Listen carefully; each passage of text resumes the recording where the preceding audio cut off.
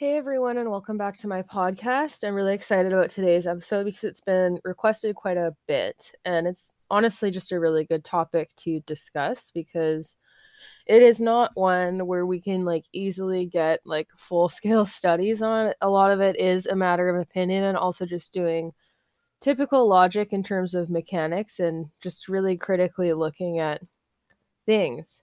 Anyways, that topic that I am going to discuss today is tech and equipment and just my opinions on bits and different types of training gadgets and what I think is fair to the horse and what I think should be used and things that I think shouldn't be used because they're misused far too often to reasonably endorse from an ethicality standpoint. And I think this is an important topic of conversation to have because, at its core, a lot of what we use on horses is about our convenience. So, when we're catering to our own convenience, it means that we're less likely to look at how the horse thinks and feels about whatever we're doing. And if it makes something that we want to do easier, we're less likely to really look at it critically and be like, is this actually going to yield the best result for my horse? How does this make my horse feel physically? And what is this thing actually doing? Why does it work? We don't really think that way if something works. It's far too common for horse people to just go, oh, it works because the horse likes it. And that's seldom the case, I would say, is that they actually physically like it rather than just being indifferent or just okay with it, you know? So, anyways, that's today's topic, and we can just go into a variety of different things. What I am going to do is this is just the intro. So, I've asked a question for people to send me in certain prompts in terms of equipment and stuff that they'd like me to discuss, and then I'll read from those and also include some of my own thoughts and opinions and equipment that other people may not have mentioned. But anyways, this will be a fun episode, and I'm sure it's bound to kind of make people feel a little attacked because I'm sure the odds of me talking about something that someone who listens to this uses are pretty high. So with that said, just remember that none of this is a personal attack on you. It's just a means of creating conversation and having people just consider how they are using something. And maybe something I say will make you look at it and be like, there's something different that I could use that would be better in this situation. Or, I never thought about that. If I'm going to keep using this, maybe I should be more careful, and I should be really careful who I recommend it to because I can't trust other people to use it in the same manner that I have. And that's kind of just the purpose of these topics. None of this is an attack. It's my opinions that I have kind of developed over my years riding and working with horses, both professionally and before I was ever a professional, and just trial and error. Like I said in my last podcast, most of the stuff I talk about on here, I've actually been guilty of at one point, even if I'm condemning it now. And the reason why I feel a certain way in the horse world now is because of experience, trial and error, making mistakes, realizing that what I did was unfair, and then changing and developing as a result. So largely, I'm equally as guilty as anyone listening to this is. It's just a matter of I've been in the industry long enough that I made the change. But honestly, there's things that I went on doing for years and years and years that I've now realized that just weren't good. And it's totally okay to change and develop as you learn more. So I really respect anyone who does that. And even just being willing to listen to other people's opinions and being curious about them, that's really honorable in horse ownership. And honestly, anything where you're working with other people or animals where you need to consider the opinions and feelings of another living creature.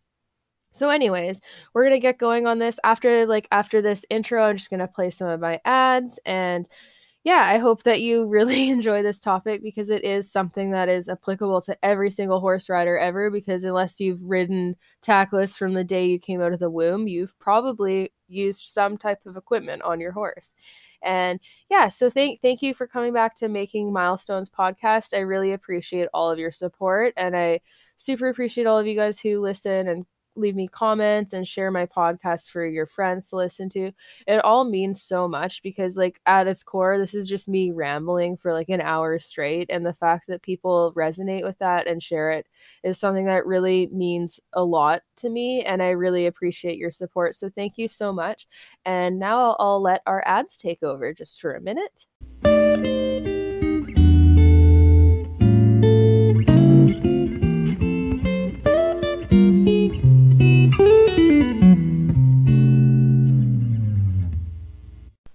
So I suppose one of the first topics to cover would be bits and bitless, because these are like the two main things that we'd put on a horse's face to control them and communicate with them while you're riding.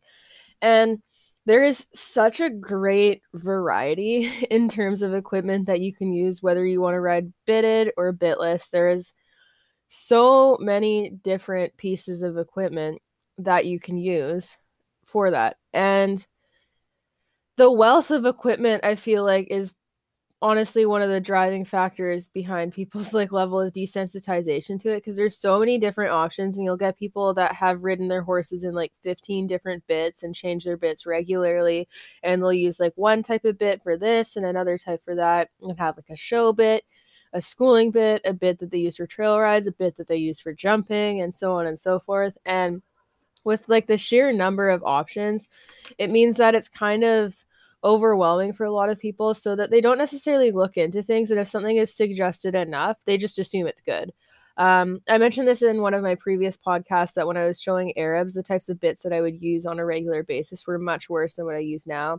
I would ride in like a really, really thin twisted wire snaffle, which like is still a snaffle, but super, super harsh. And I think that's one of the most common misconceptions about snaffles, is that a snaffle, like a lot of people think snaffle just means a soft bit, when that's honestly not really the case. The term snaffle really just refers to the fact that there's no leverage on a bit, and that it's a direct contact from the cheek piece to the rein. Like, you're not going to pull on the rein and have a shank there to amplify the contact.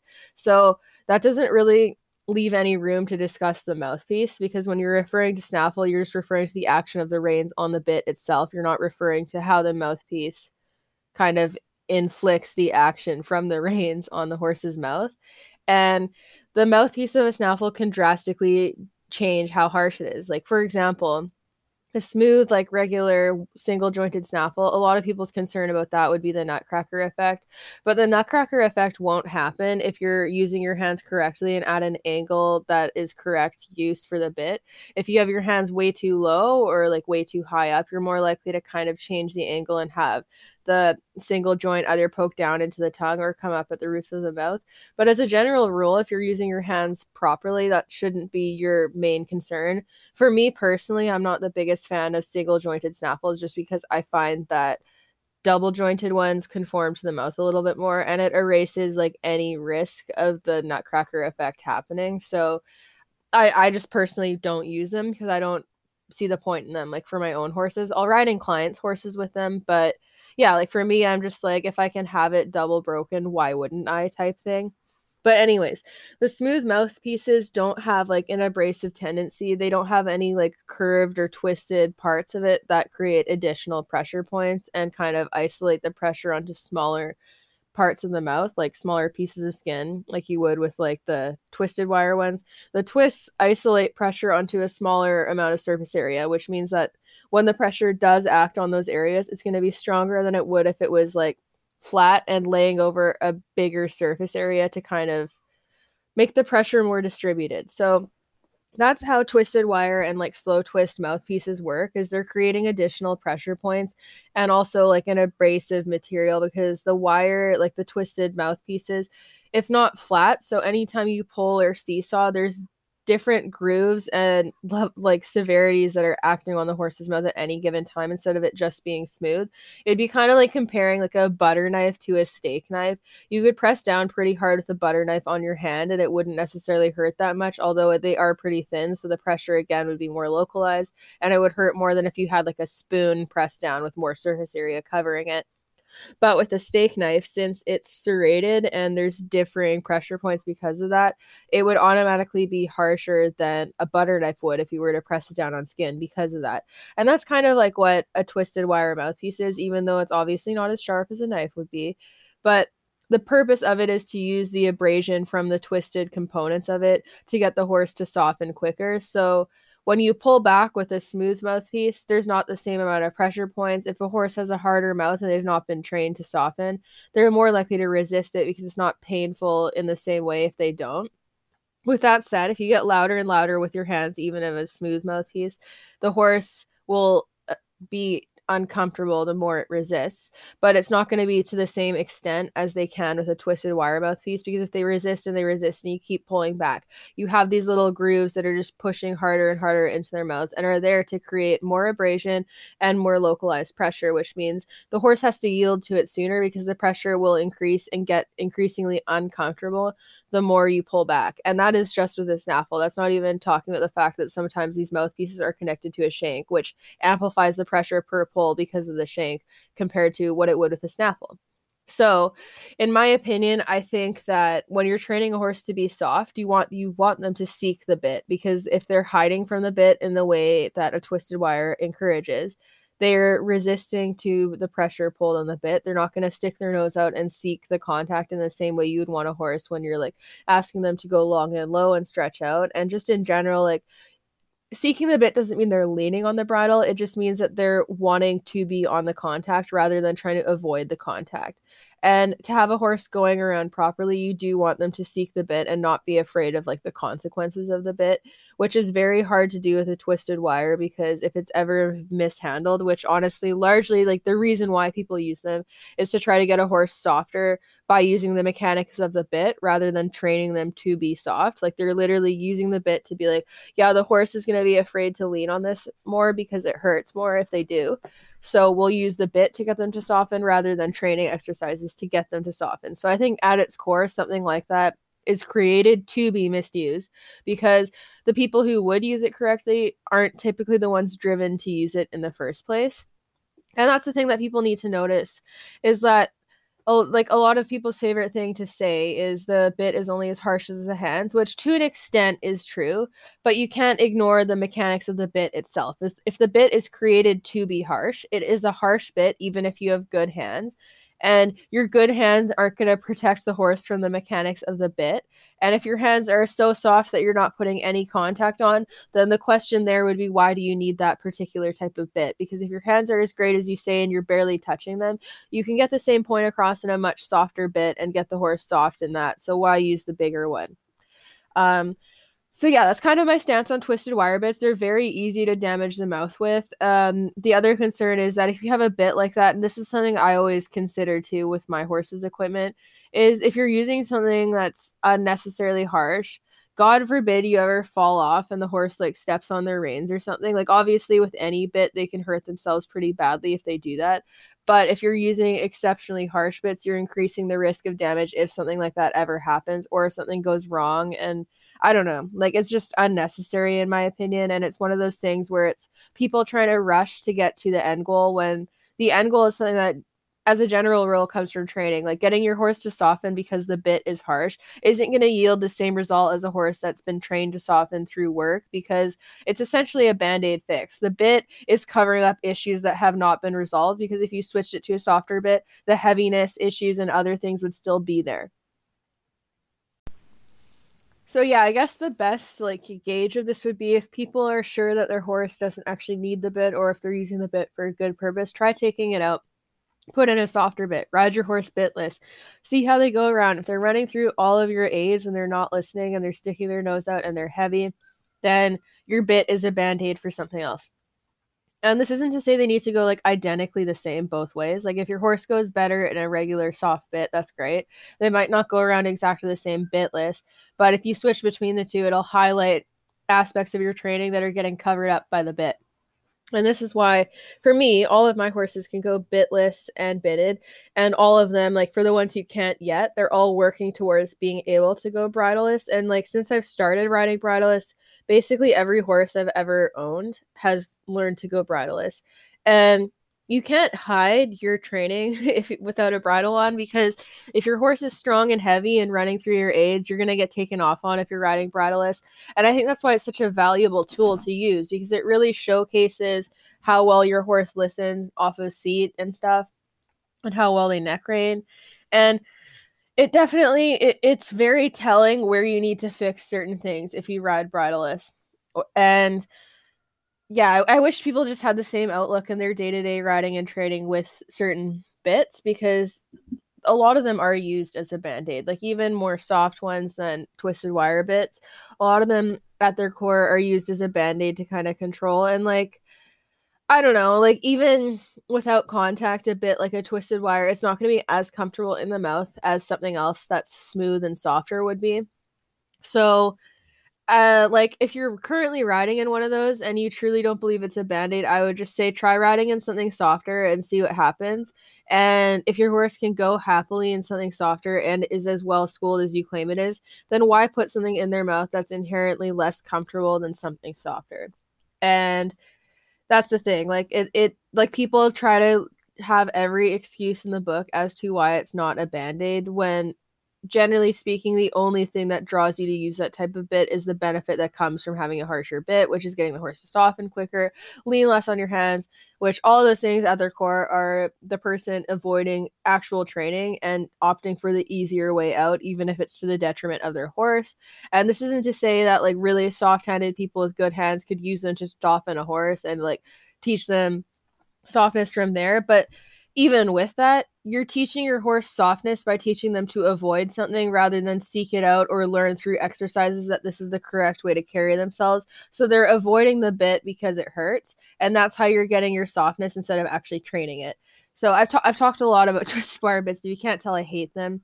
Um, I suppose like the other types of bits that are like technically snaffle bits that I still hate would be Waterford bits. A lot of people use these for heavy horses because there's so many joints in them that the horse can lean less.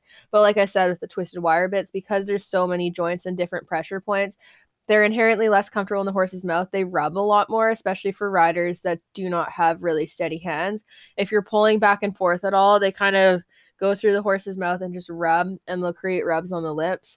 They have a tendency to pinch more. And since they have so many joints in them and the horse can't seek the bit in the same way that they wouldn't want to seek a twisted wire, they literally can't seek the bit and go onto a correct contact in the Waterford because it collapses. So this one's better than a twisted wire. And if you're going to use something to get the horse to lean less, I guess this is like the lesser of evils, but still, same thing. It's a type of bit that is kind of looking for a band-aid fix rather than having people train it. And the one thing I will say about this, because it's really common in like jumping horses, I find a lot of people opt to use the Waterford because they want to jump and move up quicker and they don't want to put the level of flat work that they probably need in. And that's kind of like, yeah, it's used as a band-aid for people that don't want to put the flat work in to prep their horse to jump, and then the horse of course gets strong over fences and running at fences, and then they want to use something to get the horse to stop doing that instead of just teaching them not to. And like I said, it's the lesser of a few evils, so I'm not like entirely against this, and this isn't me saying that like, oh, your horse is inherently in pain if you're using this, but it just has the potential to be abused a lot more than like a French link snaffle could. And like I'm of the mind that your horse should be able to jump in a dressage legal bit because they should be soft enough on the flat that it transfers into their jumping. And of course, there's always exceptions to this rule. There's horses that might need something else for jumping, but are super well schooled on the flat, and that's great. But as a general rule, I would say the vast majority of horses could jump in their flatting bit, like in a dressage legal bit, if the work was just put in. I think we create all of these strong horses who need this, and that because of how we handle them. I don't think horses come out of the womb being like, I'm going to be so aggressively strong that I want this harsh bit in my mouth.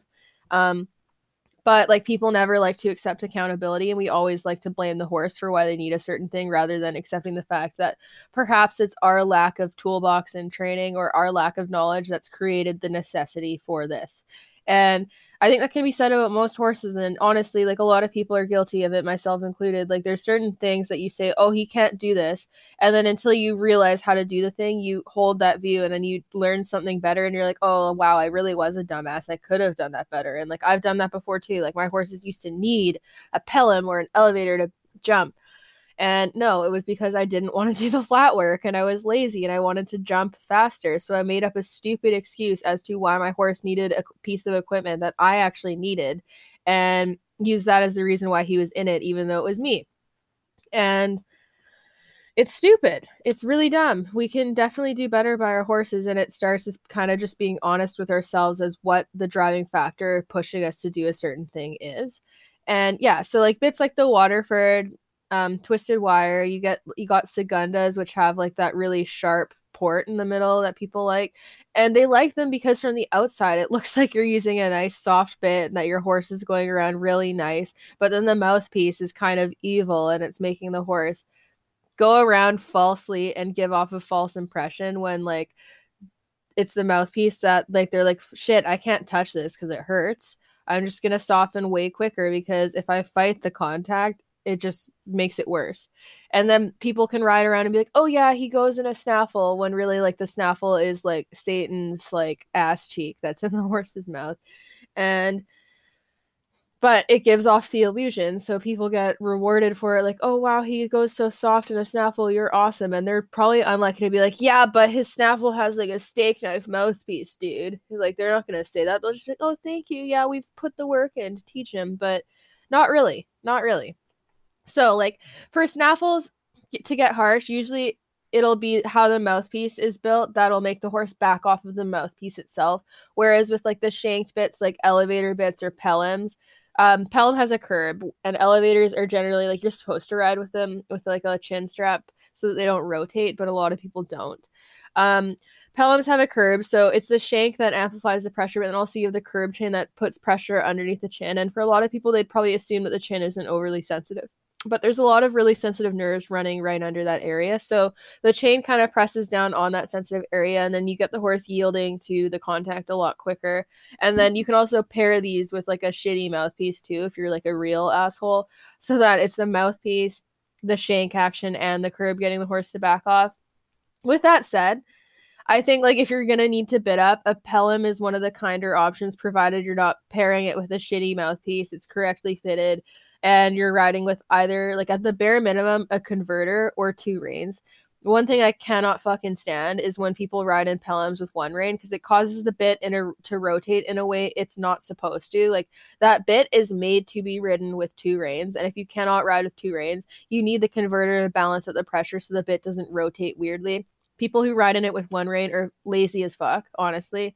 I'm sorry to say, if that applies to you, it's lazy, and your trainer let you down by letting you think that's okay. Like, it's not the correct way to use the bit, and putting only one rein on the bottom shank makes it rotate grossly. It's not fair to the horse. If you're going to use a piece of equipment, even if it's like harsher, use it properly, please. And yes, there's photos and videos of like upper level riders doing this, and I hate that too. I think they should get a converter, because basically what they're saying is like, yeah, I just want this to like function like a Western shank bit, and every time I use my English contact, which is constant, not neck reining, pulling all the time, I want the chain to enact on the horse's mouth without any balancing from the snaffle ring or any converter to kind of do a nice 50-50 between the two. Nope, I just want it all pressure there on all the time. And it's not nice to the horse. You can't fool yourself into thinking the horse likes that, especially when you're deliberately misusing the bit. That's one of my biggest pet peeves about pelhams. Please, if you're going to use it, I understand if two reins is hard for you to manage right now. Two reins is the kindest way to use the pelham if you can ride with two reins. If you can't, then the converter is. And if you can't ride with a converter, then do not use a pelham. Go get a different bit. Go learn how to ride in a snaffle and get your horse soft on the flat. Start jumping again when you're ready, because if you can't ride in a pelham properly, you have no business having one. But like I said, when it's correctly used, it's one of the kinder options, especially with two reins. If you can ride well two reins, you can kind of use the snaffle rein and then the curb rein when needed and really refine it and use it when it's actually needed to. The elevator isn't terrible. I don't hate elevator bits. Some people call these, I think they call them like Dutch gags or something, but I call it an elevator bit. It's one of the ones with like you can get them with like one snaffle ring and then one like lower ring, or you can get the 3-ring elevators.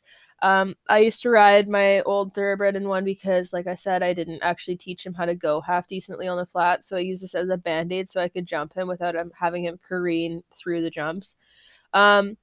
But the problem is a lot of people use them without a chin strap, so it causes them to rotate a lot. And then the other thing is that a lot of people also will use them with just one rein on the lower bubble, which technically is not correct. You're supposed to ride with them with two reins ideally, or you can also use a converter to help stop them from rotating as much. I always rode in mine with one rein, like on the bottom ring of the 3 rings, which is especially gross. And then also, like, I've not seen many of them with a mouthpiece other than like a smooth one, but you definitely could get one with a harsher mouthpiece too. And then, like I said, like the action of like the shank on the elevator would make the mouthpiece even worse, because the longer like the shank piece is on a bit, the harsher your pressure per pull will be. So that's something to consider. But like I said, like there are ways to use that bit more ethically too. And it's one of the ones that if people need to bit up, I would rather see that one correctly used than see them in a lot of other things. Um, I've seen a fair amount of like upper level jumpers too that like to ride in like Western shanked bits, which is disgusting. Because the Western riders using them are using them like with a really light contact and they're neck reining and they're riding with one hand. Whereas English riders, especially show jumpers, are going around two handing it with like a virtually constant contact. If their horse could ride well enough to neck rein around and go in the bit how it's intended to be used, then they wouldn't have any incentive to put the bit on in the first place. So it's definitely there to just muscle the horse around the course and be unfair to them. And they're not using it correctly because what those bits are designed for Western riders to using them to neck rein and go around without having like a really tight contact on the reins. And like I've never seen any of the show jumpers who use those bits go around how they should be in order to use them ethically. So like I said, that's again another band-aid and laziness. And then, like, I suppose one of the last bits that I'll talk about briefly is the Kimberwick. This is something that I see used pretty commonly in the Arab circuit. I used it all the time when I was showing Arabs. I personally do not like them.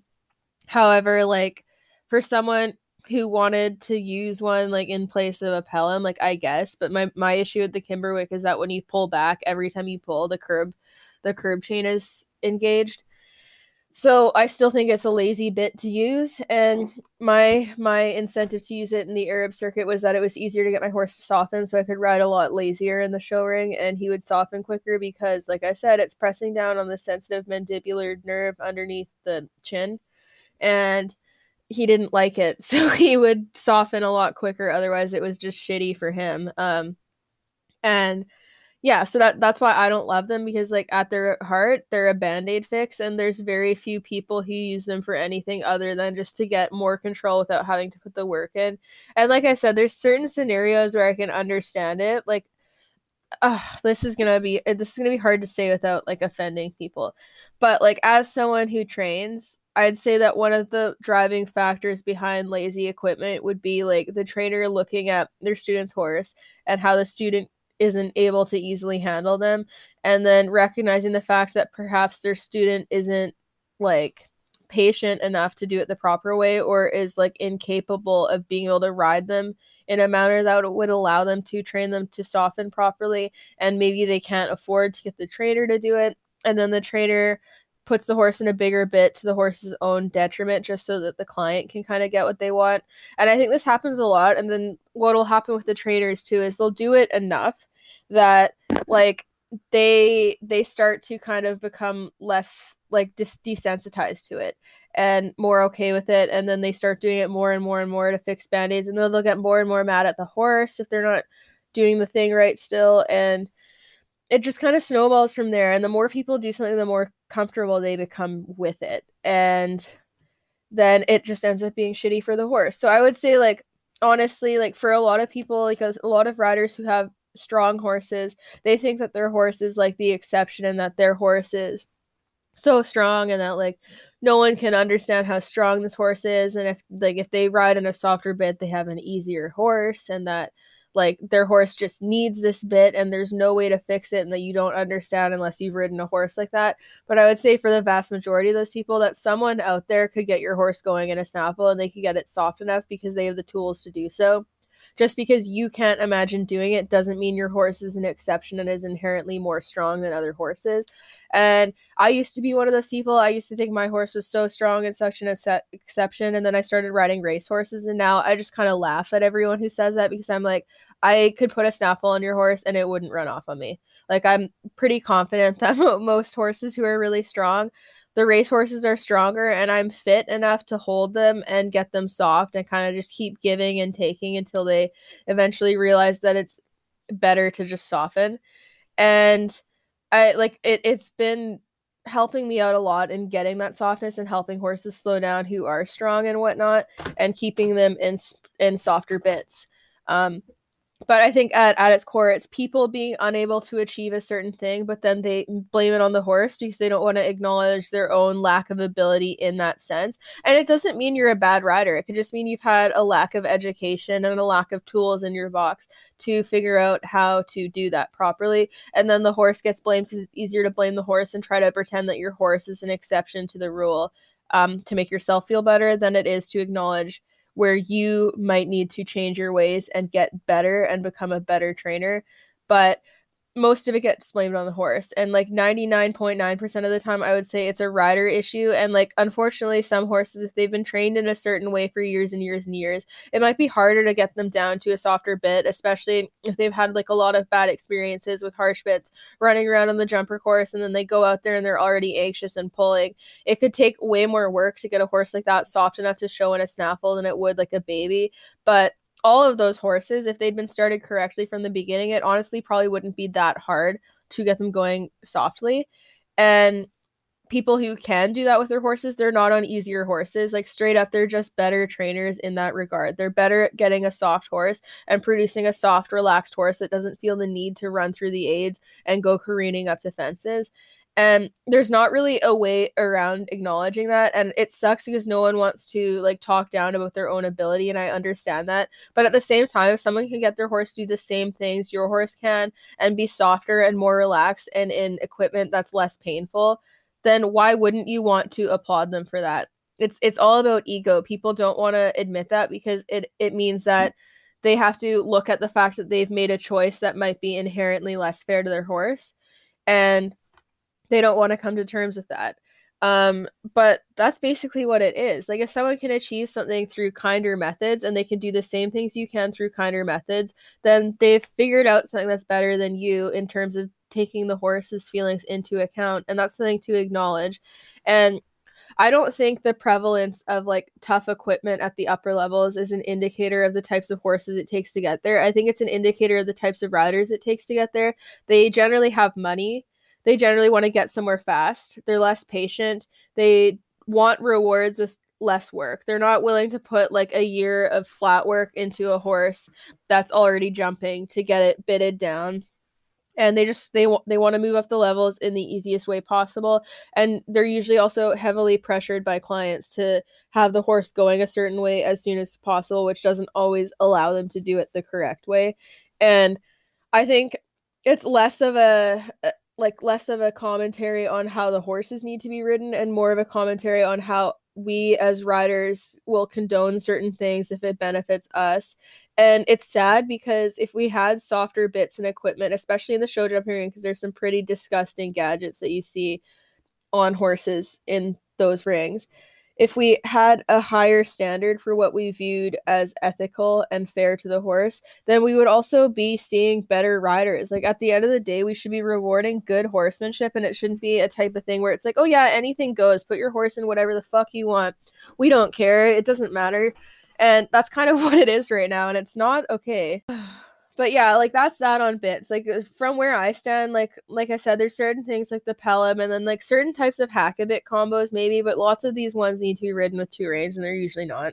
And I don't know, like I would say as a general rule, the vast majority of riders could get their horses going soft and at like a nice, easy snaffle if they just put the work in, and they don't. And then even with that, like you have people that are either using these harsh bits or maybe they stay in softer snaffles, but then they also pair them with the gadgets. And the freaking gadgets are another big problem because most of these gadgets are about getting the horse to submit to a certain position of carrying themselves before they're ready to, like with draw reins. For example, draw reins have a lot of pressure per pull because you're using like wherever you clip them as an anchor to kind of use force to pull the horse's head down. And the problem with draw reins is that most of the people who are drawn to use them are drawn to do so out of impatience. They don't want to put the work in to get the horse soft and relaxed and on the bit themselves. So they'd rather force them to do it through how they use the pressure and force by, like I said, the anchor point. It makes it easier to muscle a horse into a position even when you're like a small rider who isn't stronger than the horse. And the problem with draw reins, like honestly, the main thing, even when people think they're using them correctly, what they're doing is they're pulling the horse into a muscular position that they're not ready to go in at all, or at least for the period of time the rider is going to ride them in it for. It would be like someone taking you and knowing that you cannot do the splits and being, I'm not patient, fuck you, and then forcing you to do the splits. It would be painful because you're stretching muscles and having to carry them in a way for an extended period of time that your body is not ready for, that you're not fit for, that you're not supple enough for, but you're just getting cranked into it and forced to stay like that, often for like at least 10 minutes at a time. And that's what draw reins do. So even if someone's not using them to hyperflex their horse, if they're forcing the horse into a position that normally without draw reins they'd pop in and out of, then they're using them to push the horse to do something that they're not physically ready to do. And that's why horses are inconsistent in contact when you're riding them around without draw reins and stuff, is that they're trying to figure it out and they're developing the muscles to do it properly. And honestly, building a correct top line takes an extended period of time, especially when the horses have little to no muscle or have never been asked to carry themselves properly. Like we're talking like a year before you notice like a big difference, like a year of good riding and having the horse carry themselves for long enough in a certain position that they really start to build it. Like it takes a long, long time. And draw reins are used to force that and try to achieve something sooner to the horse's own detriment. Like you have to think about it like your own muscles. If you went to the gym just because you want to start lifting 200 pounds on a squat rack doesn't mean you're necessarily ready to. And just going and doing it and having someone force you to and just like really gas you up and be like, yeah, you can do it. Let's go. I'll spot you and just do it. Doesn't mean you're not going to be able to, it doesn't mean that you're going to be able to do it. And that's what we have to consider with these gadgets, like with draw reins, neck stretchers, like all of those stuff. Like neck stretchers pull the head down in a different way than draw reins. I think they're more dangerous than draw reins because at least draw reins, since you're holding them, you can release them. A horse and a neck stretcher, if it's done up too tightly or if they hit it and panic and freak out, you're fucked if they decide to rear. Like you're so screwed. You can't undo it easily. So I personally think they're unnecessarily dangerous, especially those. Like if you're going to use one, I would say use draw reins because at least if the horse goes up and over, you can just drop them and it'll release the pressure and they're less likely to flip over on you. I suppose the better thing about neck stretchers would be that they're not connecting to the bit. So when they pull down, they're pulling down on the horse's pole, but at the same time, often for a lot of horses, especially more nervous ones, hitting the pole like that is more likely to cause them to rear up and over than having the bit pulled on would be, especially if they're already broke. But anyways, both of those things are designed to pull a horse into a position that they may not be ready to do.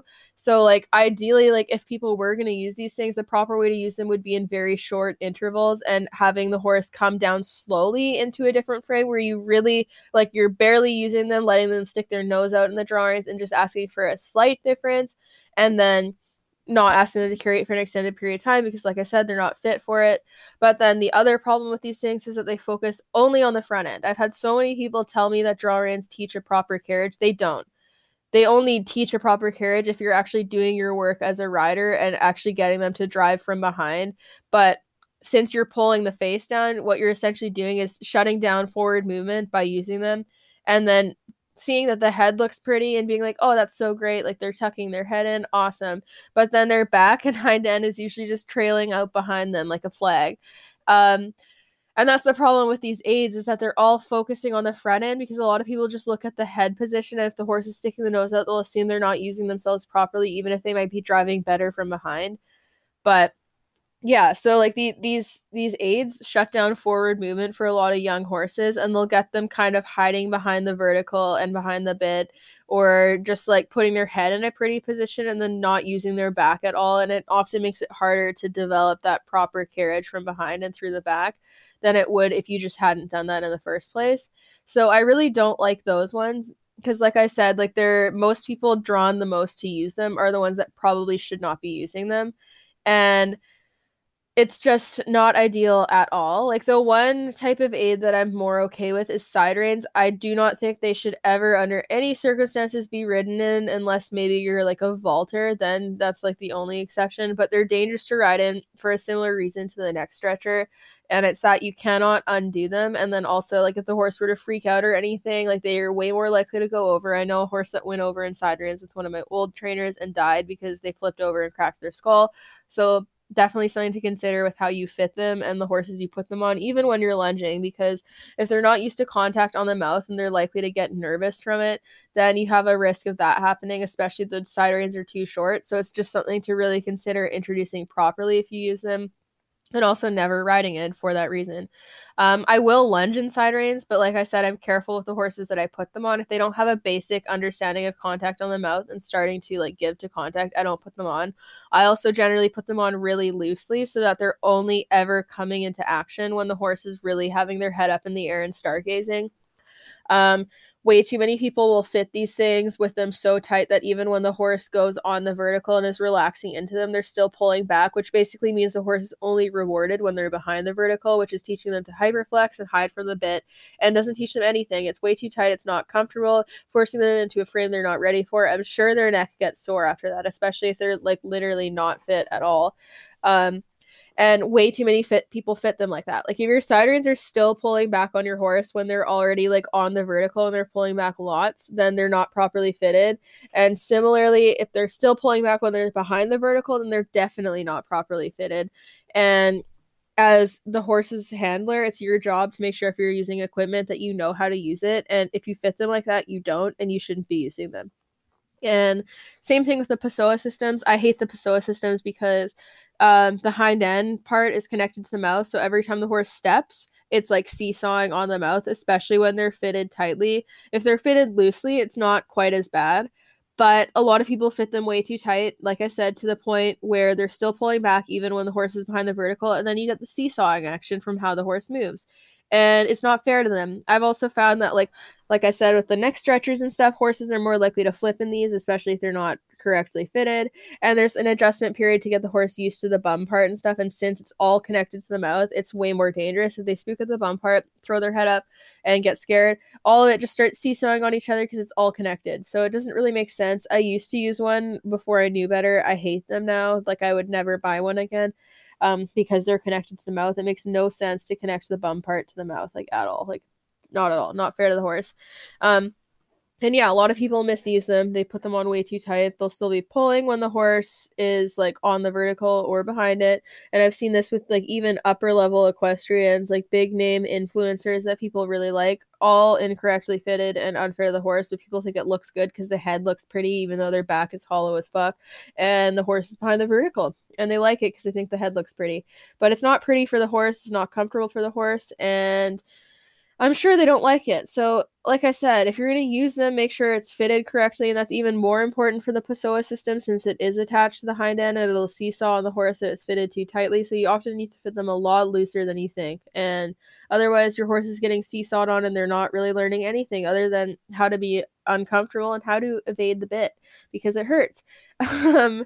So, yeah, like both of those, like all of those things, like they come from a place where people want to like use them correctly, but the biggest pull to using them is for like incorrectness. So if you're going to use anything to get a horse like soft in the bridle, it needs to be fitted a lot looser than you probably think.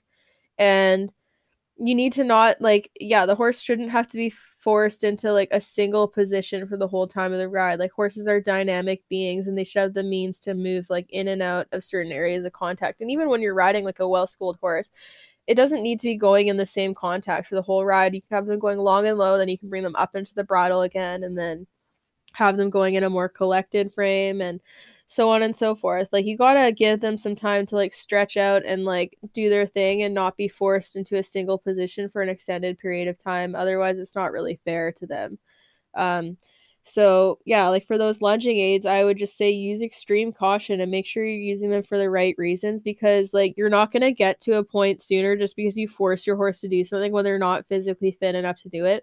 Think about it from your standpoint. If you were the one that was getting chased around on a lunge line, being asked to run around and essentially being asked to do the version of a plank while moving and carrying weight, would you be able to do it for the extent that you're asking your horse to when they're not fit? Probably not. So don't be greedy and realize that you're training muscular balance and also cardio fitness. And that doesn't just happen overnight because you use certain bits or training aids. Like it takes time. Don't get a horse who isn't perfectly well schooled if you're not prepared to put the work in to get them fit and muscled up enough to do what you want to eventually ask them to do.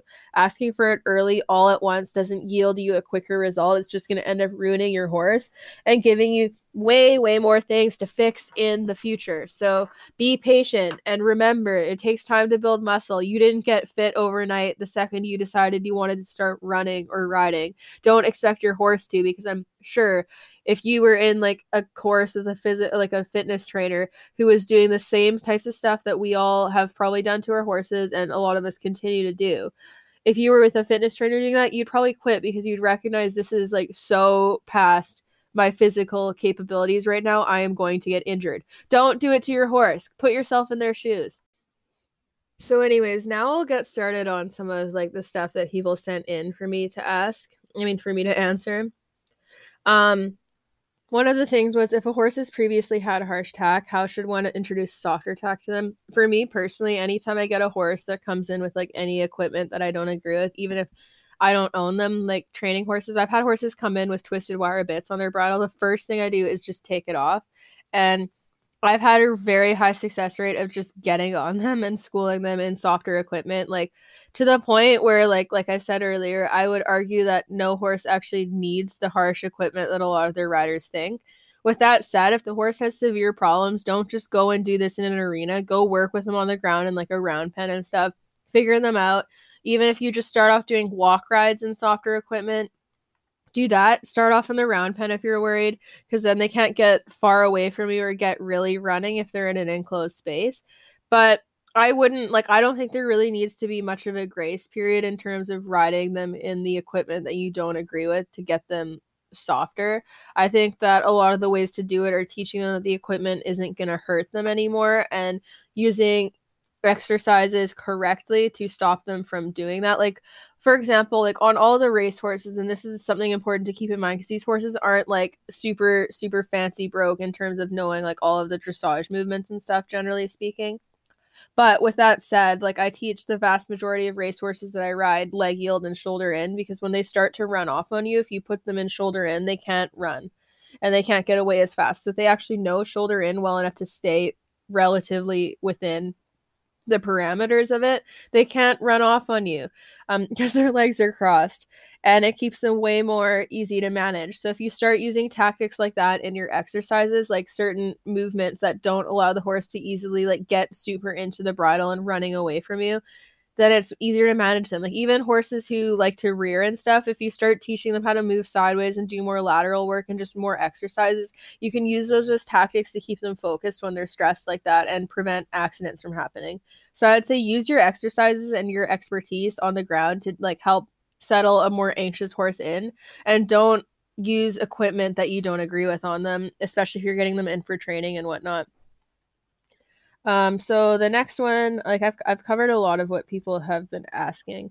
Someone asked about spurs. Are they good or bad in your opinion? So I said this on my page before too. I think that if you need like something as like an extra aid for a horse who might be less responsive, to use a whip would be better. I think spurs are a lot easier to misuse, especially if you toe out at all, which some people do just conformationally. Like I'm more prone to toeing out, and I used to toe out really bad.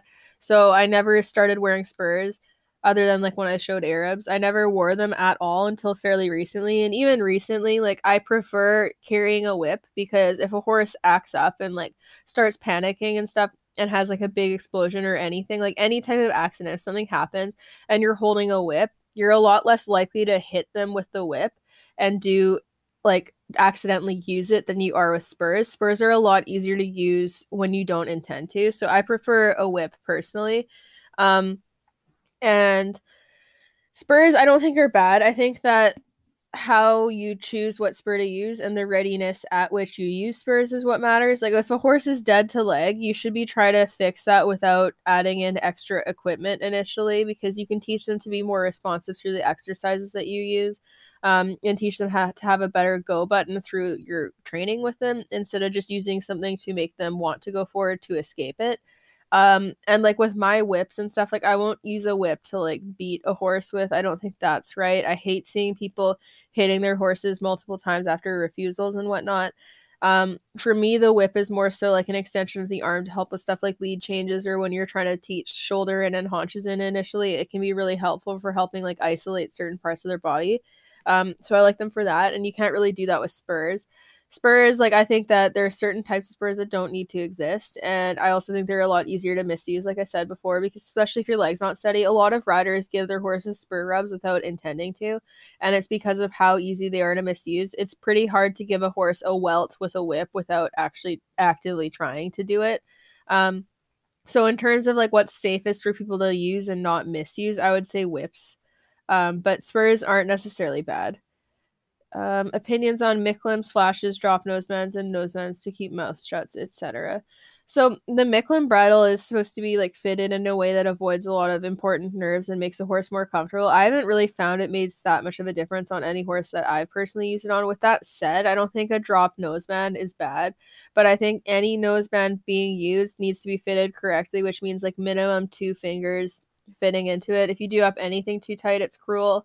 And then I also think that people really need to reconsider using like drop nosebands, flashes, or figure eights paired with like really harsh bits, especially like harsh mouthpieces or super leveragey bits, because then when you pull too much, like if you get a little carried away with your hands or the horse is leaning too much and the bit starts to hurt them, they can't open their mouth to relieve some of that pressure, especially if you do up your flash too tight.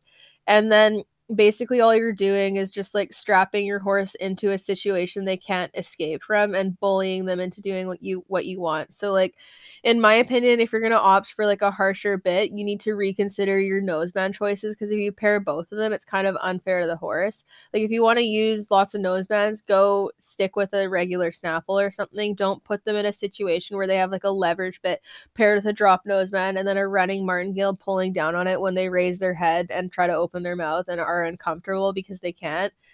Like, be reasonable. You can't just throw all of the horrible, like, harsh methods at your horse all at once. If you want to use certain types of noseband, realize that it means that you need to reconsider your bit choices for some. Otherwise, you're kind of just bullying them.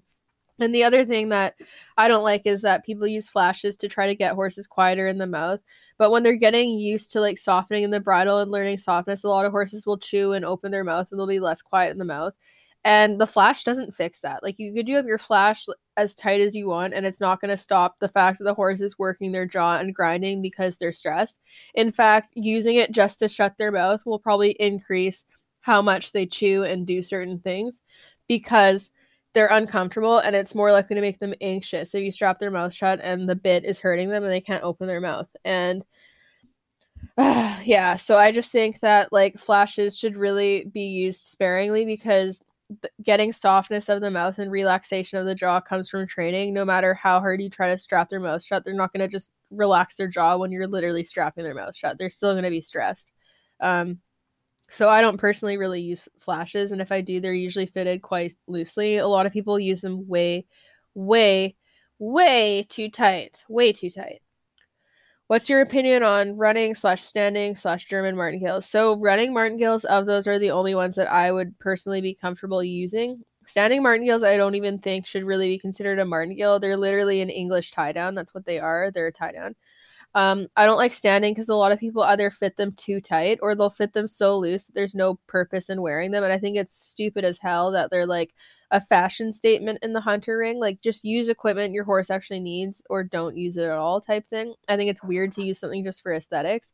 And I also think that when they are fitted tightly, or even when they're fitted correctly in terms of like hitting the horse when they put their head up, it's dangerous to jump in because you risk hanging a leg over it and having the horse fall down. Or if they stumble when they're coming down from the jump, they can't stretch their neck out as much to rebalance themselves. So I don't like that at all.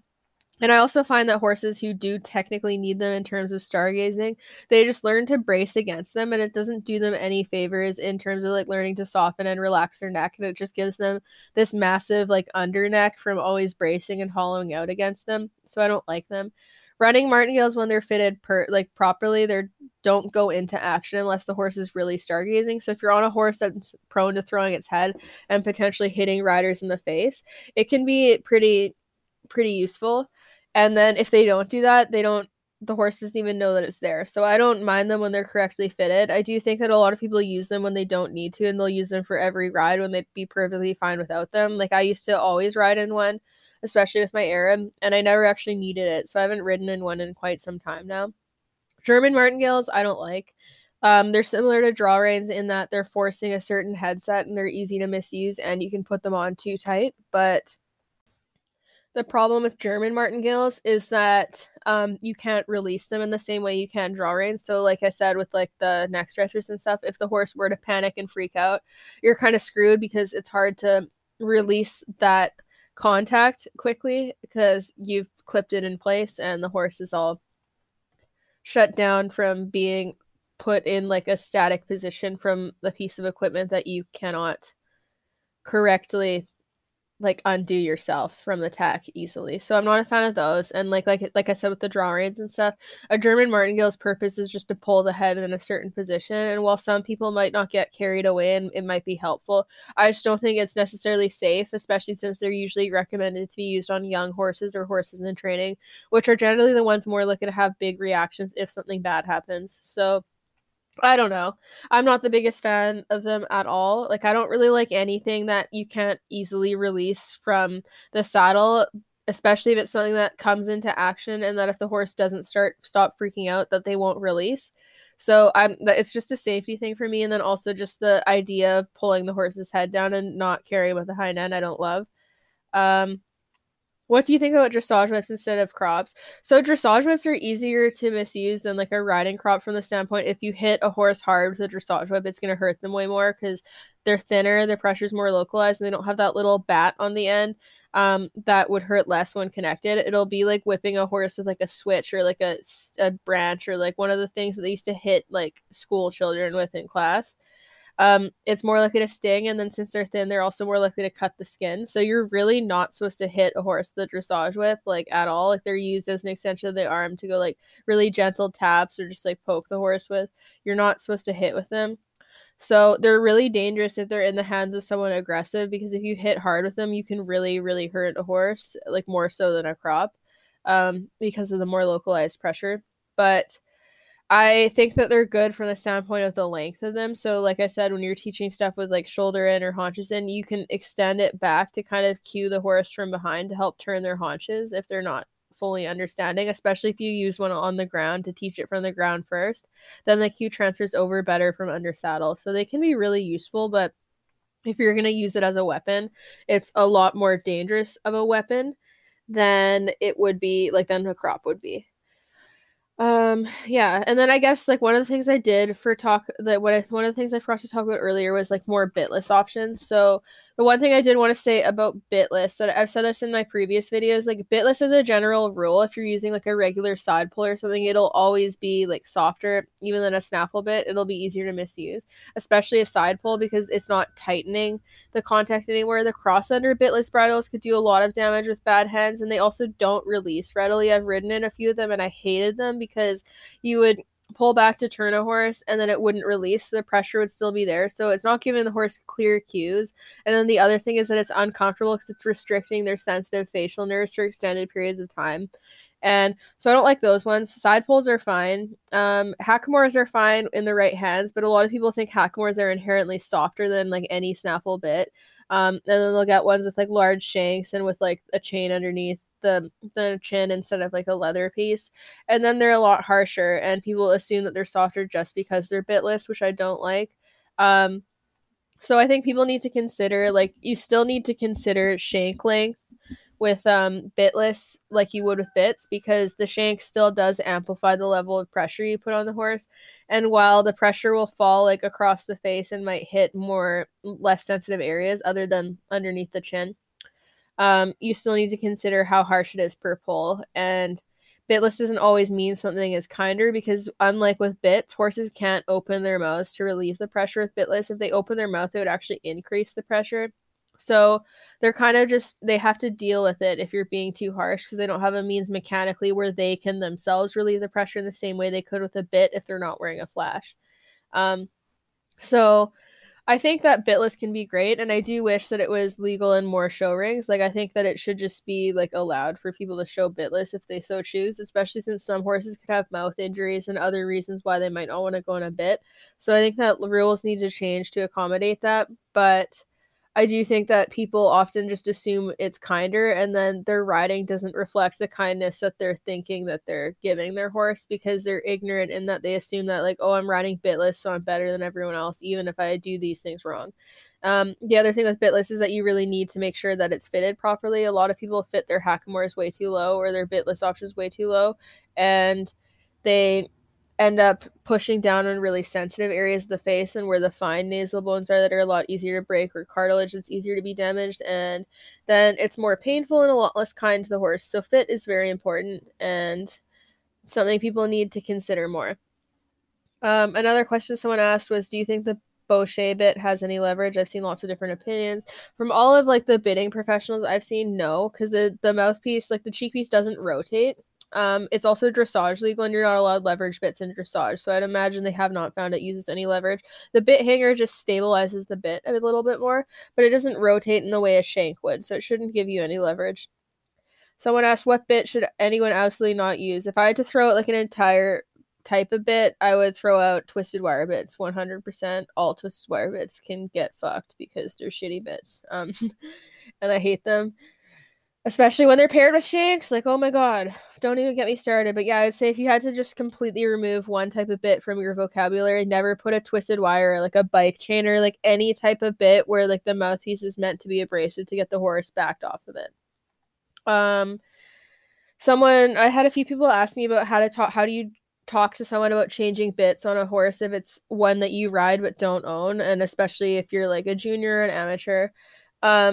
If you're leasing the horse, I would just say, like, I would just ask the owner, like, hey, I have this like new bridle that I want to use on the horse or something, and like there's this bit that I was looking into that I think might be good for him. Is it okay if we practice in it and see how he likes it, type thing? Like, just make it super casual and don't say anything about like, oh, your bit's super harsh, because if they get like really defensive, they're less likely to let you try something new.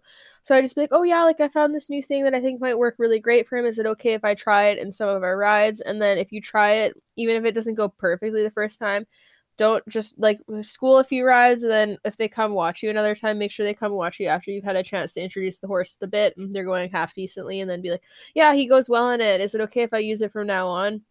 And then go from there. It's a really awkward position to be in for sure, because a lot of people get super defensive about the equipment that they put on their horses. So I totally understand that. So you just kind of want to defer to them and not make it seem like I want to do this because you're using equipment that's too harsh for your horse. And that's that, you know? Like, just make it casual and don't make it about the fact that their bit is super harsh, even if it definitely is. So just ask nicely. Someone asked, why do people use double bridles? So ridiculous and harsh. I personally don't have an issue with people using double bridles, provided they're upper level dressage riders. I hate when show jumpers use double bridles, because I don't think that, generally speaking, most of them have the level of refinement that they need to use them. And there's also less stress on having those horses go properly on the flat as there would be for dressage horses. With that said, obviously some dressage riders do absolutely abuse how they use their equipment and are unfair to their horses. But generally speaking, I don't think a double bridle is necessarily more harsh than other types of leveraged or curb bits. I think that it just looks harsher because there's more stuff on the face. So I think when they're used properly, they're fine. What I will say is that I don't think that it should be a situation where an upper level dressage rider should have to show their horse in a double bridle if it can go and do the exact same thing in a snaffle. So I think that they should start letting people show snaffles all the way up through the levels, because if the horse can do it in a snaffle or even fucking bitless, like, who cares? Just let them do it.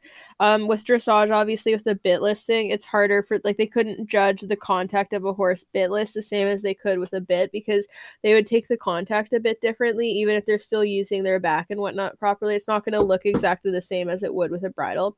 So they would need to kind of change how they judge things in that regard and take it into account for different pieces of equipment. But with that said, like, if a horse is using its back properly and doing the movements properly, I don't really think it should matter if they're bitless, like in a snaffle, or or in a double bridle, so long as like the mouthpiece and whatnot is dressage legal. And like if people want to keep riding in double bridles, great. I just don't think it should be a requirement, because for me personally, if my horse could go in a snaffle, I wouldn't want to show it in a double bridle if I ever got to that level. Um, and yeah, I think that could be said about most, honestly, most show rings, is that it should just be a situation where they allow ethical equipment. It shouldn't be a situation where there have certain rules that allow the use of unethical types of equipment, or equipment that's at the bare minimum easier to abuse. But then they won't let people use certain types of softer equipment. It's all very skewed because it's not about the best interest of the horse at that point. It's just like some weird traditional bullshit. That I personally don't really think holds any standing that we should listen to. Because it's very weird to me how, like, to what extent people will justify equipment used on the horse, but then they're like, oh, but we can't have bitless because this and this. And it's like, like, it should just be whatever is most ethical. We should stop just allowing people to show in stuff that we know isn't as fair to the horse, unless there's a higher rate of it not being misused, which currently there can't be said about an awful lot of things. So yeah, like, I don't know. It's very weird to me how the horse world works. Um, and yeah, like, there's just stuff that we can do to make things better for our horses, and the start for that, I think, would be competitions need to change some of the weird laws they have, because I absolutely understand people's misgivings about double bridles, but at the same time, I think that this types of shit that they allow in the jumper ring is way more concerning, because there's like so few regulations regarding that. And yeah. So I suppose to finish this podcast off, like, one thing I will say is that, like, at this point I've gotten on lots of horses on and off the racetrack, and I've also ridden and galloped lots of horses on the racetrack who've later gone on to new homes, where people will say they need certain types of equipment, and like, I ride those horses at the peak in their physical fitness careers, and I don't know. There's been enough horses that I've had and worked with that I've been like, yeah, this horse definitely does not need that bit or this setup. Like, the person has just gotten lazy. And um it's telling, especially if you've worked with a horse, because people can't use the excuse, oh, you've never handled this horse, you don't get it. It's like, no, I absolutely have, and I had them when they would have been hotter and harder to handle. So you're wrong. Um, but people, like, horse owners never want to accept accountability for their own actions. They always want to blame something on their horse to justify their choices to do something to get to the end result faster. And I think that we need to start trying to catch ourselves doing that and nip it in the bud, because it almost always takes longer, or we just do not get to do the thing as well as we could if we put more work on foundation stuff in. And we could all do better by our horses. Like I said, with the race horses, like, there's been enough that I've seen go to homes where people are like, oh, they're crazy, they need this and this and that, and then like the horse is like literally a lamb to gallop at the track. So all we can think is like, fuck, you really screwed up if that horse is crazy now, because it definitely wasn't before. And that happens with a lot of horses. And I don't know, like, I've heard of horses getting listed with behavioral problems, like horses that I'd met at some point and had handled and really liked, and then people are selling them being like, oh my god, they have like a rearing issue now, and like they must have been like abused in the past, and they blame like the issue on basically every other fucking thing they can think of other than themselves, even though the horse had the issue with them. And like obviously there are times where like it definitely is a pre-existing thing. Like, I think a lot of Milo's odd behaviors, like, he really is terrified of the smell of like alcohol and stuff, and it's a weird thing because I know a lot of horses don't like the smell, but he's like actually scared, and I think that it has something to do with his life before he was rescued by the SPCA. Like, maybe the people that he lived with are alcoholics or something, I don't know. It's like an irrational fear that probably stems from something else. So there's absolutely cases of that happening, but unfortunately with riding, a lot of the negative behaviors we see under saddle, especially ones that snowball into like a huge issue that the rider can't ignore anymore, where they start to want to cover it up with like band-aid fixes, like the bits and like the gadgets and whatnot. A lot of those problems are stuff that ends up being created by the rider or the trainer in one way or another, and being able to recognize that and be like, shit, I could have trained this better in the beginning, and then I could have avoided this whole situation where it's becoming a problem now. recognizing that will be what saves you from prolonging how long it takes to get your horse to the end goal. And honestly, the more you rush, the longer it takes. Every single person that I know that is prone to rushing immensely now and wants to bit up and use lots of equipment, like basically every single person I know that does that, they end up taking longer to get somewhere than other people. And then that plays into the whole issue because they look at what other people are doing with horses they got after they got their own horses, and they're like, well crap, they got that horse like 6 months after mine and it's doing this and mine's not. Like, what's wrong with my horse? I got to start doing this and this and this. And then they start wanting to rush even more, even though the problem is that they rushed too much in the beginning. And it's so encouraged online, and I notice it with all of my young horses, because I have people asking when I'm going to free jump Banksy. For my Dares video, I had people wanting me to free jump him for the Dares video. He's a fucking yearling. What kind of yearling needs to be jumping over fences for any purpose? Like, literally the only like purpose of doing that would be so that I could post photos of him doing it and flex on social media. There's no point. It doesn't benefit him at all, and it would literally just be for social media. And he's a yearling. Like, he's going through one of the stages of growth that occurs, like, has the most rapid growth and most changes in his like life that he's going through right now. Why would I free jump a yearling? There's no point. Like, at least with like 2-3-year-olds, you can justify it because there's inspections and stuff that they could go to where they'd be jumping, but like there's no purpose for that. And then like with Pogo, I've had people ask me like, why is he not showing yet? Like, are you going to jump him now? Like, why is he not riding more? Is he hurt? Is he this? Is he that? Because we've only ridden him 8 times since he retired from the track. But that horse also drove a fucking stick through his knee, first of all. And secondly, he's only 3. So it's like not doing tons with him and only hacking him and having mostly light rides for him. It's not going to do him a disservice. He's going to be a better horse because of it. And I've already noticed a lot of that. Like, he's so easy to manage and handle and take out on rides in like a halter. Like, my mom hacks him in a halter all the time, and he's very quiet. But then I heard recently that when he was getting started at the track, he flipped himself over while he was getting ground driven because he pooped on his leg and he got scared. And I was surprised hearing that because we've literally had no problems with him. And I think that it's largely due to just taking our time. And I've also like noticed it with like just honestly all of my young horses. And like when I post about the thoroughbreds I have, we're like taking them out on hacks. Like, we'll pony off of like the 3 and 4-year-olds, we'll ride them on the roads, and we go and do things that a lot of people don't do with their young horses. And they'll be like, wow, you're so lucky you have such quiet and well-behaved thoroughbreds. And I'm like, no, I'm not lucky. I just put the work in to make them that way and try to make their management and care as stress-free as possible. And I also take them out places, and I expect that they're going to be good. And I don't expect that they're going to be good in the sense that I'm mad at them if they aren't, but I have confidence in their confidence and their ability to go and do something because I'm used to thoroughbreds being like really sensible young horses. And generally speaking, if I go into it with that expectation, instead of being nervous and expecting antics, they almost always are perfect. And obviously that's coupled with the fact that like my horses get turned out a lot and stuff. I'm sure if they were stalled a lot, they would be a lot harder to manage, but that also wouldn't be their fault. It would be mine for not managing them properly. And it's not me getting lucky, because before I started to really update my training and care practices, I wasn't getting these really nice, well-adjusted horses who I could go out and do stuff with easily. And I don't think it's necessarily that I've gotten better at choosing horses, because a lot of the horses that I have picked in the last little while are not easy horses. Like, I usually pick sharper, more sensitive and hot horses. And they would be very easy to ruin if I wanted to rush. Like, for sure, Pogo would be easy for someone to ruin if they just threw him in draw reins, because he does try to evade the bridle quite a lot, which is why we're doing a lot of walking and like stretching out and relaxation work, because he has a tendency to hollow out and he likes to carry his head high naturally as is. So like putting a horse like him in draw reins and just forcing them to hold it when he's literally got no muscle to do that would ruin him. And a horse like Percy, like, well, he's 4 and he's jumped like a few times, and a lot of people are showing their 4-year-olds like in the young horse classes for 3-6.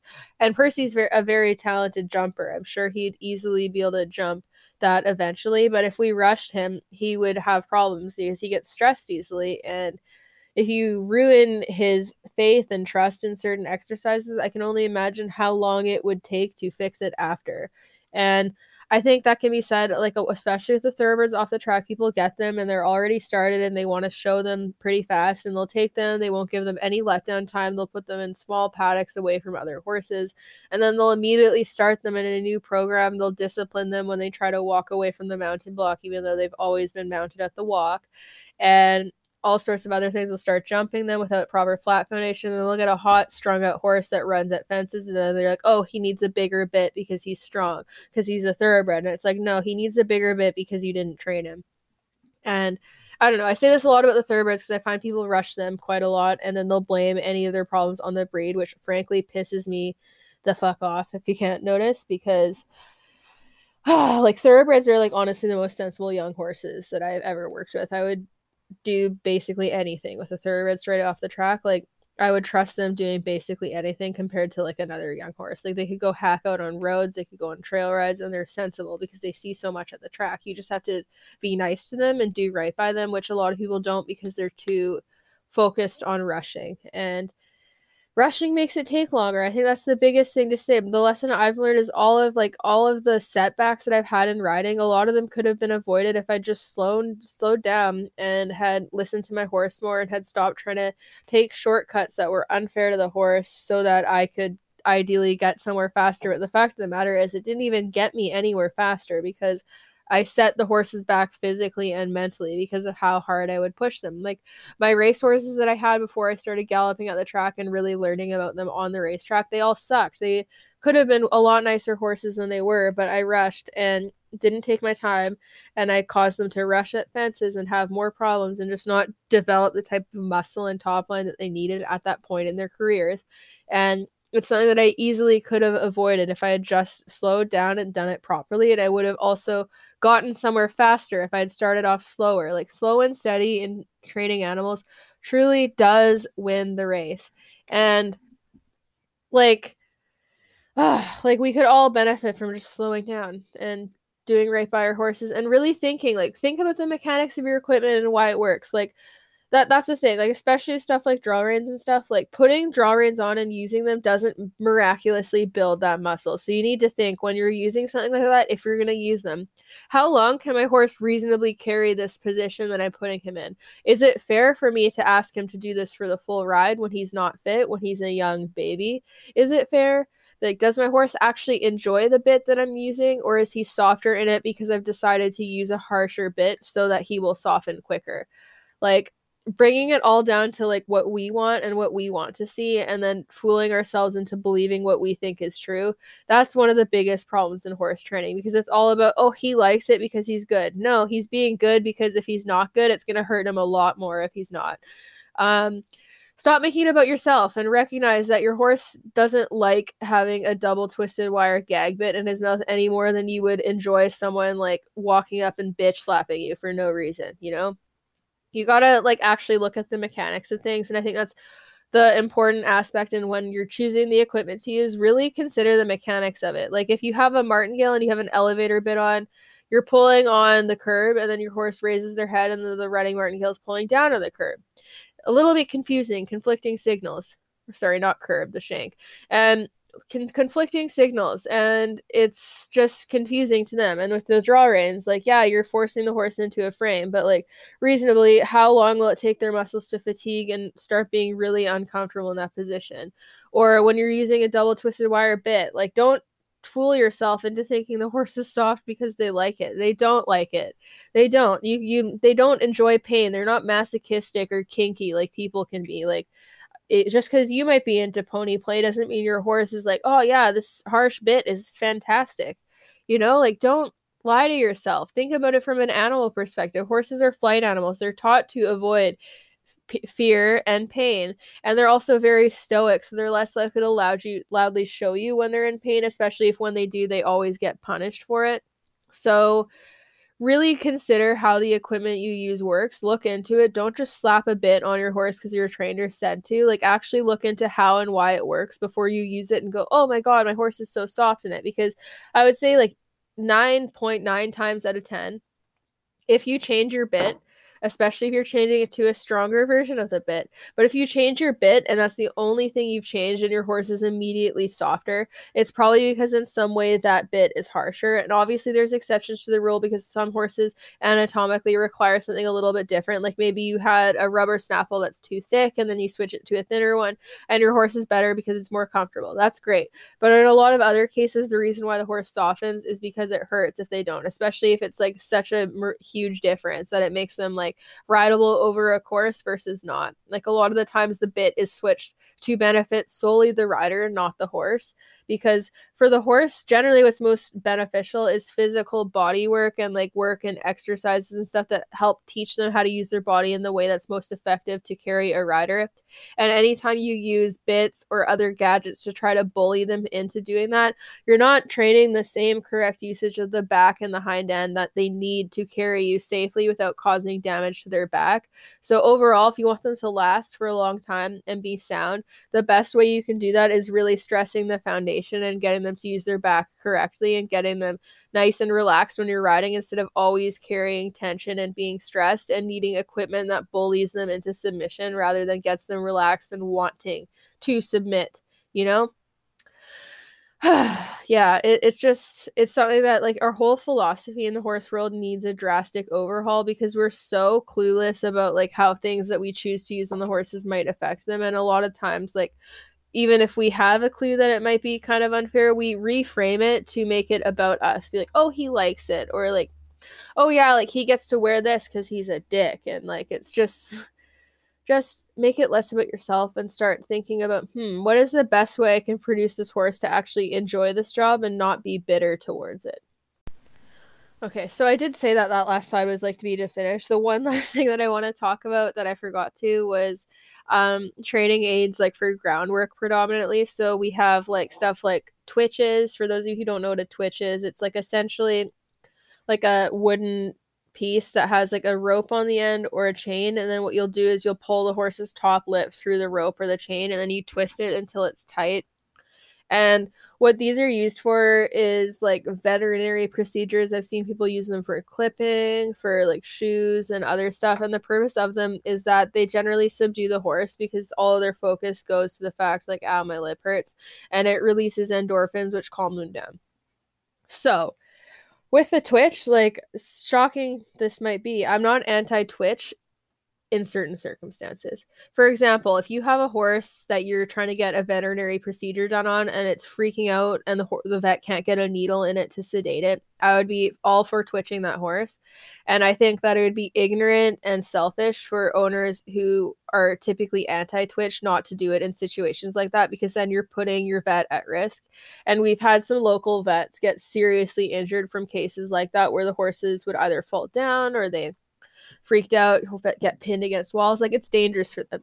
So you don't want to endanger your vet. And if it's like one of those situations where it's like a one-off occurrence just to get like a needle in them so you can perform a certain procedure for the vet, that's a lot different. I think people using them on like a regular basis to clip their horses instead of just teaching them how to clip better by training them not to be scared of the clippers, I think that's extremely lazy and is the incorrect use of the twitch. And essentially my views for like lip chains and nose chains and like rope halters and stuff, they're about the same. Like, I would say, like, if you can't lead your horse even at home without a nose chain, it might be a good idea to consider why and how you can develop your relationship to be better with the horse so that they're not super flighty and unpredictable. With that said, I can see why people would lead a stallion with a nose chain as a just in case, especially if they're actually breeding, like actively breeding. Because you never know, especially if you're at a busy barn with lots of mares, just in case. It's more so a safety for the rider as a just in case if the stallion were to try to get loose, because you have more control over them if they try with a chain, and then if they're not doing anything, the chain doesn't go into action. So I know for a lot of people they would never want to do that, but you also have to consider just from a safety standpoint, especially at horse shows. Like, if I had a stallion at a horse show, I would probably want to either use a chain or a rope halter just in case, even if the stallion always walked with slack in the rope, because you could really trust your stallion and like know that he has good manners, but then people could behave like fucking morons around them and set him off by accident. So while you might trust your animal, you can't always trust people. And I would view it as something similar to like walking a dog in a muzzle. Like if you have a reactive dog, even if you're walking somewhere where you like where you know you're not going to let people pet them. Like for example, when I take my dog to horse shows, she's usually muzzled because it's happened way too many times where people reach down to pet her and she's scared, so she'll growl at them, and she's never bitten anyone, but sometimes she'll snap at people when they try to force themselves on her, even though I never let people pet her. So the muzzle in that circumstance is for her safety rather than anyone else's, because I know if she ever were to get provoked by someone and bit down on them, it would be her life that would be in danger, not the person's. And so it's for her safety. So for a stallion, I would say it would be for their safety, because if someone decides to be an idiot at a horse show and provokes your stallion and gets them all worked up, and then because they're in a flat halter, you can't get them relaxed and under control again fast enough, then you would probably be kicking yourself and wanting a chain if it resulted in the horse getting loose and super injured because of it. So I'd say in those cases where it's like an unpredictable situation that you're going into and you just want to be extra careful, sure. But overall, if it's for regular use, I think it's a band-aid. Like I never, like even when we get horses straight off the track, I don't use chains here. At most I'll use a rope halter now. I've used chains in the past at horse shows and stuff, but generally speaking, like they're just for show or just in case if I'm leading the horse around for the first time. Like it's not something where it's a crutch that you always need. And I think that's something important to consider with like these types of things. For me personally, I actually like rope halters. I do. I don't trailer in them because it's dangerous if the horse pulls back. I don't like to tie in them unless I'm tying to a breakaway tie. But even if there's a breakaway tie in the trailer, I don't like tying in them. They're too easy to get caught on things. I use one when I'm ponying Banksy, usually just in case. He's always been great to pony, but I'm always just like, it would be easier to get him under control in a rope halter than in his leather halter, ideally. But with that said, he can also go anywhere in his leather halter. And I personally don't like the 4-knot rope halters that have knots all around the nose and the super stiff ones, because those ones are pretty harsh. So I don't really use those ones. The one I have is like one of the medium to soft rope halters, and it only has 2 knots on the nose. So generally speaking, it's not super harsh. Like obviously you could misuse it. And it shouldn't necessarily be something where you can't control your horse without having that on. But like overall, like I think I use it pretty responsibly and gently. So it's not something that I'm super concerned about because I don't view it as a crutch for training. And lip chains, like these are commonly used on the race horses. And this is where like I wouldn't super agree with like everything at the racetrack and the frequency at which they're used. Because I do think in a lot of cases that they're used at the racetrack, they could pretty easily get replaced for something softer if the horses were just managed a little bit better and trained better. But the problem with that is that like the management change requires like compliance by like the racetrack owners and like management, because they would need to start to change how they stall horses there and just like the entire setup of North American racetracks, because a lot of them require horses to be stalled for several hours a day. And having that changed would require like a rebuild on the part of the track management, to change their stalls to be more horse friendly and whatnot. So that's like a long-term thing. So I can understand when trainers get in horses that are super poorly behaved and the owners of said horses want them to keep running. You don't always have a whole lot of options to like actually train them, especially if they're frustrated from not getting enough turnout and stuff.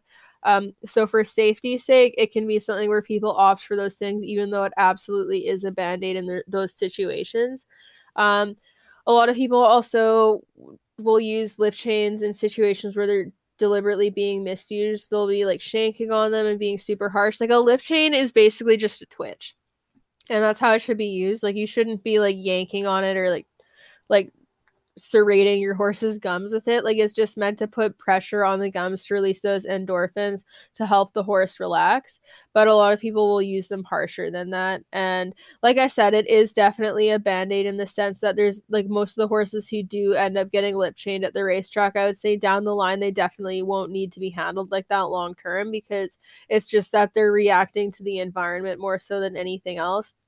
With that said, most people that I see using at the racetrack are technically using them properly. I just think the frequency at which they're used is largely related to the management of the horses and how we have our modern tracks set up here rather than anything else. And I think if we were to change that, we would see a massive reduction in how often they need to be used.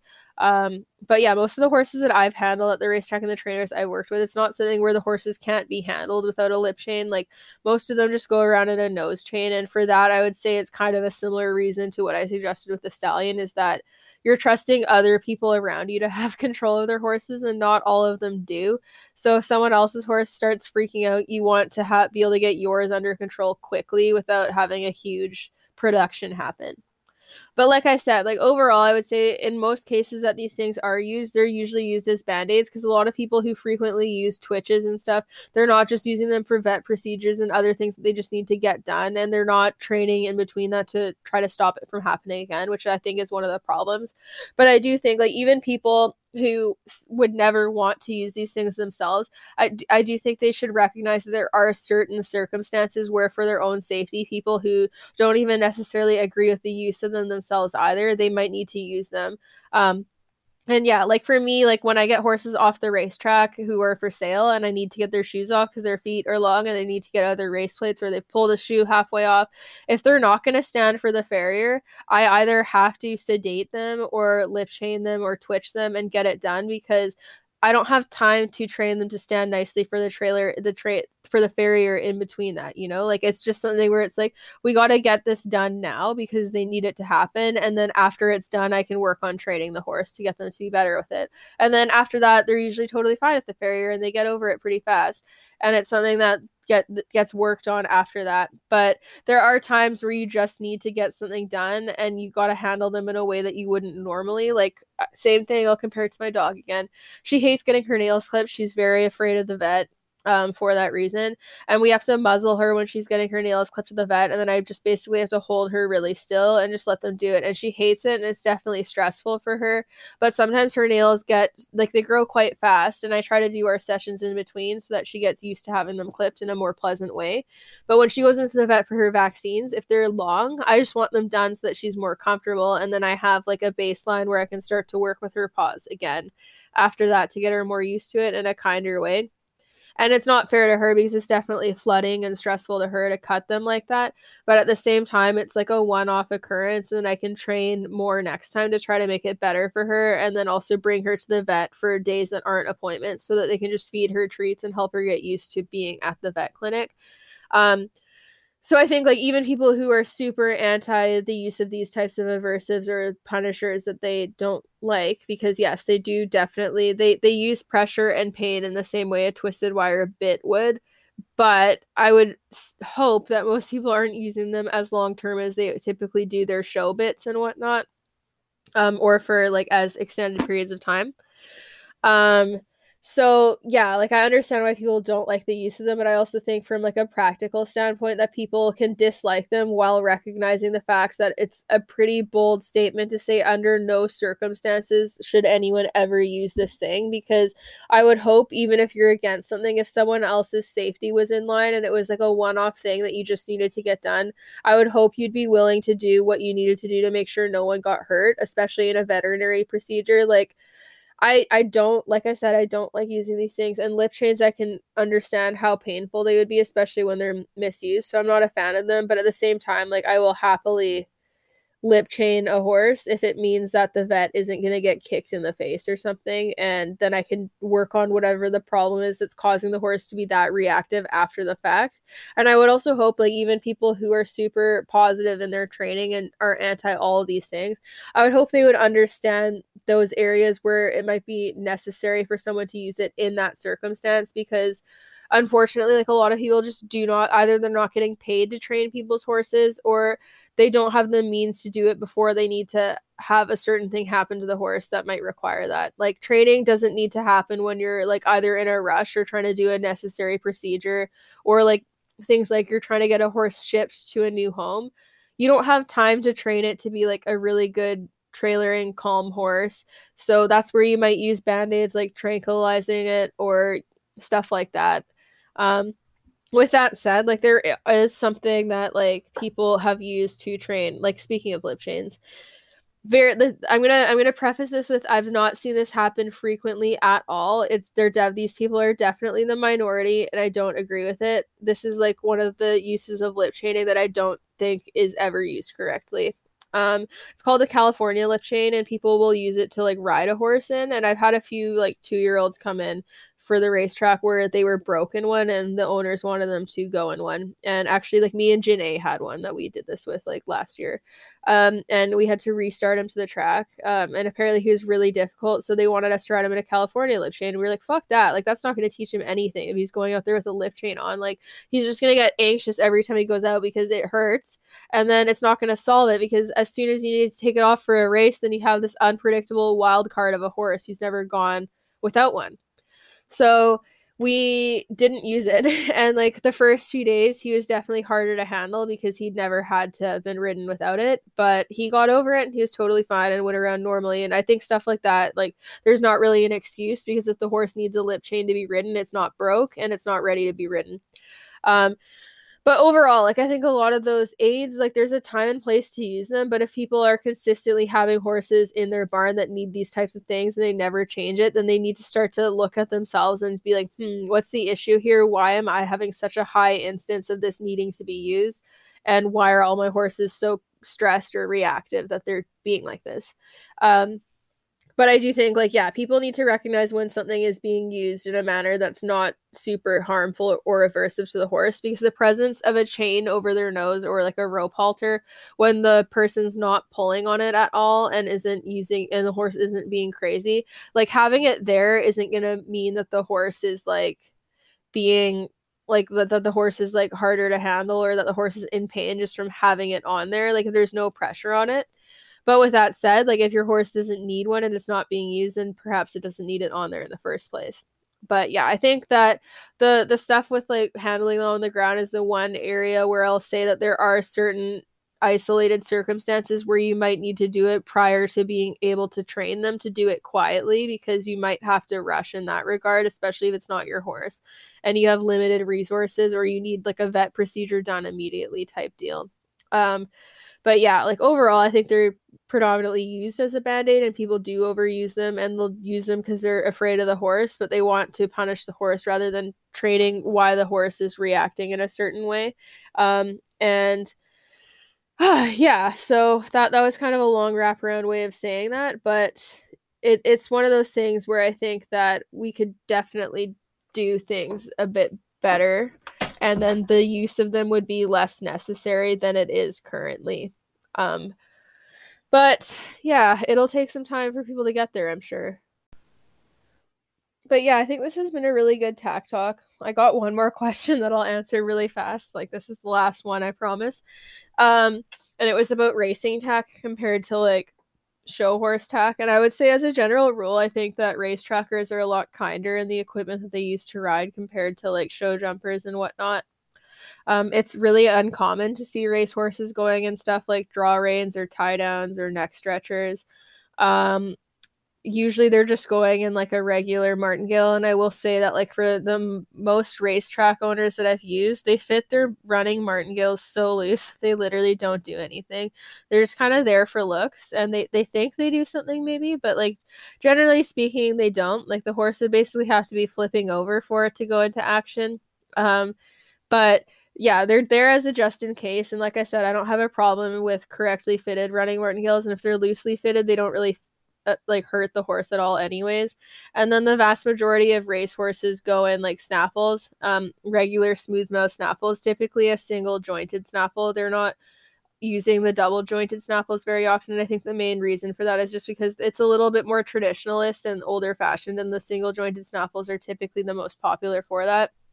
The ring bits that they use that you see that have like a loop coming down from under the bit, the ring goes into the mouth. you'll have to look up a photo of it. Look up racehorse ring bit if you're confused, and you'll see what I mean.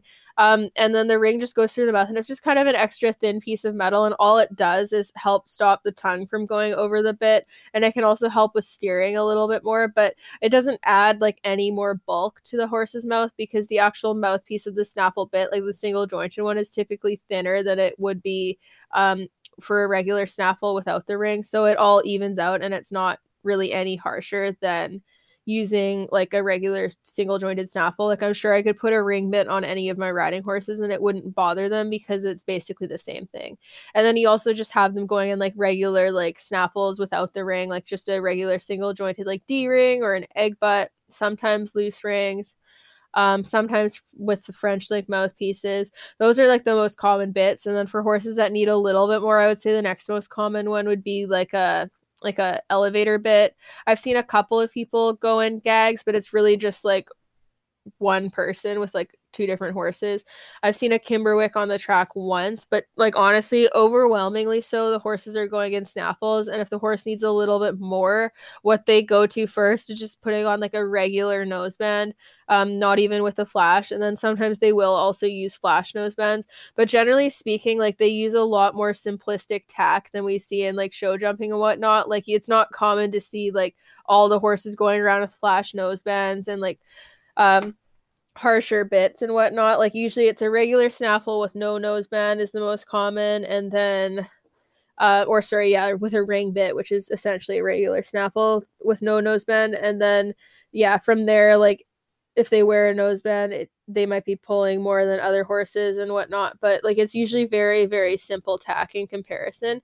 So I think comparatively to what I see like on the jumping circuit, I like their tack choices quite a bit better, in all honesty, because it's way softer on the horse, and there's more like they recognize like when you bit a horse up, it's treated a lot differently. Like they don't just treat it like, okay, yeah, let's just try this. It's like there's a definitive preference to go in like less is more type thing, and a lot of trainers don't want their horses bitting up. They would rather just find a rider who can ride them softly and teach them how to soften more, so that they're not running off and getting them to relax and whatnot. So it's very different, but like as a general rule, I have less issues with the tack that they use by far than what I see in like the show horse industry. And the horses typically go quite well in that, even though they are taught how to run into the bridle. So it's definitely a different type of riding, but they have a way more less is more approach than a lot of other disciplines do, which I quite like. So I'm more comfortable with their tack choices overall than I would say I am with like show jumping for sure.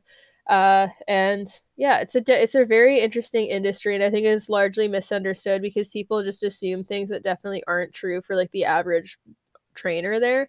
And it does the industry itself a disservice because they just assume things that most definitely aren't correct. But yeah, like they like soft equipment there, and like as a general rule, the riders are pretty easygoing about like the types of equipment they put on their horses. Like I'm sure if someone tried to go in one of like the bidding setups with like the gadgets that a lot of the upper level show jumpers like to use, like a hack-a-bit combination with ridiculously long shanks, or like a double twisted wire gag with like a martingale and then a drop noseband and a flash. Like if you did that out there, you would definitely get some looks, and people would for sure be talking shit about you after. But it's a lot more accepted, especially at the upper levels in show jumping and whatnot. But yeah, it's just more simplistic at the track from what I have noticed personally. And I don't know. I think ring bits scare a lot of people that don't know what they are, because they see the ring underneath and they're like, what the fuck is that? What's that for? And then they don't necessarily learn what it's actually for, and they just assume that it's way harsher when it's not. But yeah, so that's kind of it about the racetrack, and I hope that this was educational. And like I said, like at the beginning, like I'm not here to hurt people's feelings. These are my opinions. I would strongly encourage everyone to look into the mechanics of like all of the equipment that they use and how it works, and be conscious of that.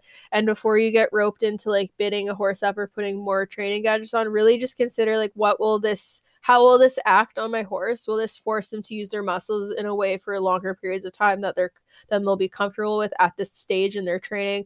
Will this bit just get them to soften because it's harsh? If it does that, is that really helping me because they're only softening because of the pain from the bit? They're not softening because of my training. And just be more considerate of that and stop labeling any changes in your horse's behavior, positive or not, as being their fault rather than yours, because a lot of stuff that they do is directly influenced by our training. And we have to hold ourselves a lot more accountable, especially if we love these animals as much as so many of us claim. It's got to be about them and less about our egos. So I hope that this was interesting for you all to listen to, and I really appreciate your support on my podcast. And it's been fun to do. So, yeah, let me know what you think. Like, share this with your friends if you liked it. And I really appreciate all of your support, you lovely, lovely humans.